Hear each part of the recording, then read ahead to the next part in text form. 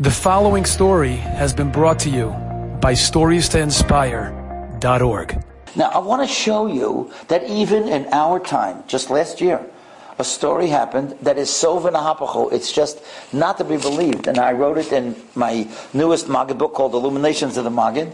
And the mother told it to me. It's not like I heard it from anybody else. The mother and the grandmother, I had them on the phone to get all the pratim. Listen to this, it's not to be believed. This is a young woman in Lakewood who had two children. She had a 3-year-old girl and now a 2-month-old girl. And she's going with her parents. They're going to Eretz Yisrael on an El Al flight, and they're going to Eretz Yisrael for a chasana of a family member. And they're over the Atlantic already. It's the middle of the night, and the baby starts crying. And of course, she realized that she had to change the diaper of the baby. She opens up the diaper and she screams. Now, I looked up what this is called. Most people don't even know that such a thing exists. I never even knew that such a thing could exist. It's called a rectal prolapse. You should never know from it, but what it means is that part of the inside of the stomach, of the rectal wall, comes out of the baby, and it's hanging outside of the child. It is so frightening. I can't imagine what that would have looked like. And of course she screamed. And she calls her mother. Well, the mother takes a look at it. She's also screaming. So, of course, the stewardess came and said, "What is going on?" And they said that, we need a doctor. We don't know what's going on. It looks like an emergency. So the stewardess runs up to the pilot, and the pilot announces, "Is there a doctor on board?" So there happened to be a Scottish woman, a doctor from Hadassah Hospital. She comes running, and she says to the mother that, "Don't worry, it's not life-threatening, but it is dangerous. We have to land as soon as we can." She tells the stewardess, "Tell the pilot we've got to land in the first place where there's land, and this kid has to get to a hospital. You got to have an ambulance that's waiting as soon as the plane lands." And that's exactly what the pilot does. The pilot announces to everyone that there's been a medical emergency and they're going to have to land in Shannon, Ireland. He doesn't tell everyone that that what's happening with a baby. It's nobody's business, of course, but an ambulance will be waiting in Shannon, and now he has to start dumping fuel, because you can't land a plane that has so much fuel going to Eretz Yisrael. You're going to land in Shannon. You can't land, when you're only going a half a trip if you've got a full plane of fuel. Now, what happens is that, of course, everybody starts talking, and the mother and the grandmother told me the most unbelievable thing. The people on the plane, everybody started saying Tillim for this child. They got the child's name, the mother's name. One guy went over to the father and he gave him $100. They never saw the guy in his life. He said, "You might need this in Ireland." Another guy came over to him and said, "Listen, let me give you the number of the Chabad house in Dublin. There's no Chabad house in Shannon, but in Dublin there is. You might have to call him when you land."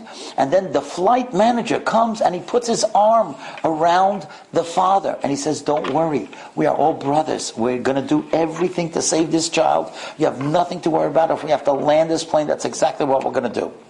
Now, throughout the night, the nurse, the doctor would come and check on the baby, and somehow she was able to maneuver the child and maneuver that part that had come out, and she was able to put it back into the body. And she says to the stewardess that it's no longer an emergency. We can make it to Eretz Yisrael. You don't have to land in Shannon. But of course, by now, he dumped fuel already, right? So the pilot says to the stewardess, "Tell the people, it's very kind that they tell us this, but at this point I have to land in Shannon." Now, you will not believe this. As the pilot begins to announce that they're going into a descent, somebody on the plane has a major heart attack. He has a heart attack, and they call this same nurse to start working on this guy. And she realizes how serious this is.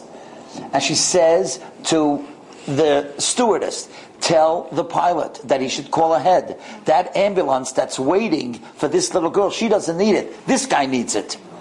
And would you believe that this fellow, they landed in Shannon, he went into the ambulance, and literally his life was saved, because he was on that plane, and that girl had that little emergency, And because of that, this man was saved. Eventually, this couple was able to be in London for Shabbos. They got to the wedding on time in Eretz Yisrael. And on Tuesday, this doctor from Hadassah, she already had the number of this mother who spoke to me.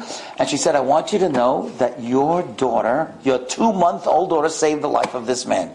If it had not happened to her, this situation, and we would not have had an ambulance waiting. By the time we were in descent, who knows if we could have gotten the ambulance there on time. She didn't know how far the hospital was from the airport. So that's been a hapacho. Here, this guy, he's going to die. He's on a plane. Wow, how in the world is he going to be saved? No, because the Eibishter made it that this little girl should have that problem. They should have the ambulance. And this ambulance saved this guy's life. And she's doing fine. So that's what's been a hapacho. That's the first lesson that we have to walk away with tonight. We have to know that every situation, you never give up on Klal Yisrael. We're Hashem's favorite people. We're Hashem's beloved people. And that's the first lesson that we learned tonight, that a Yid never gives up because of an hapacho. Enjoyed this story? Come again. Bring a friend. StoriesToInspire.org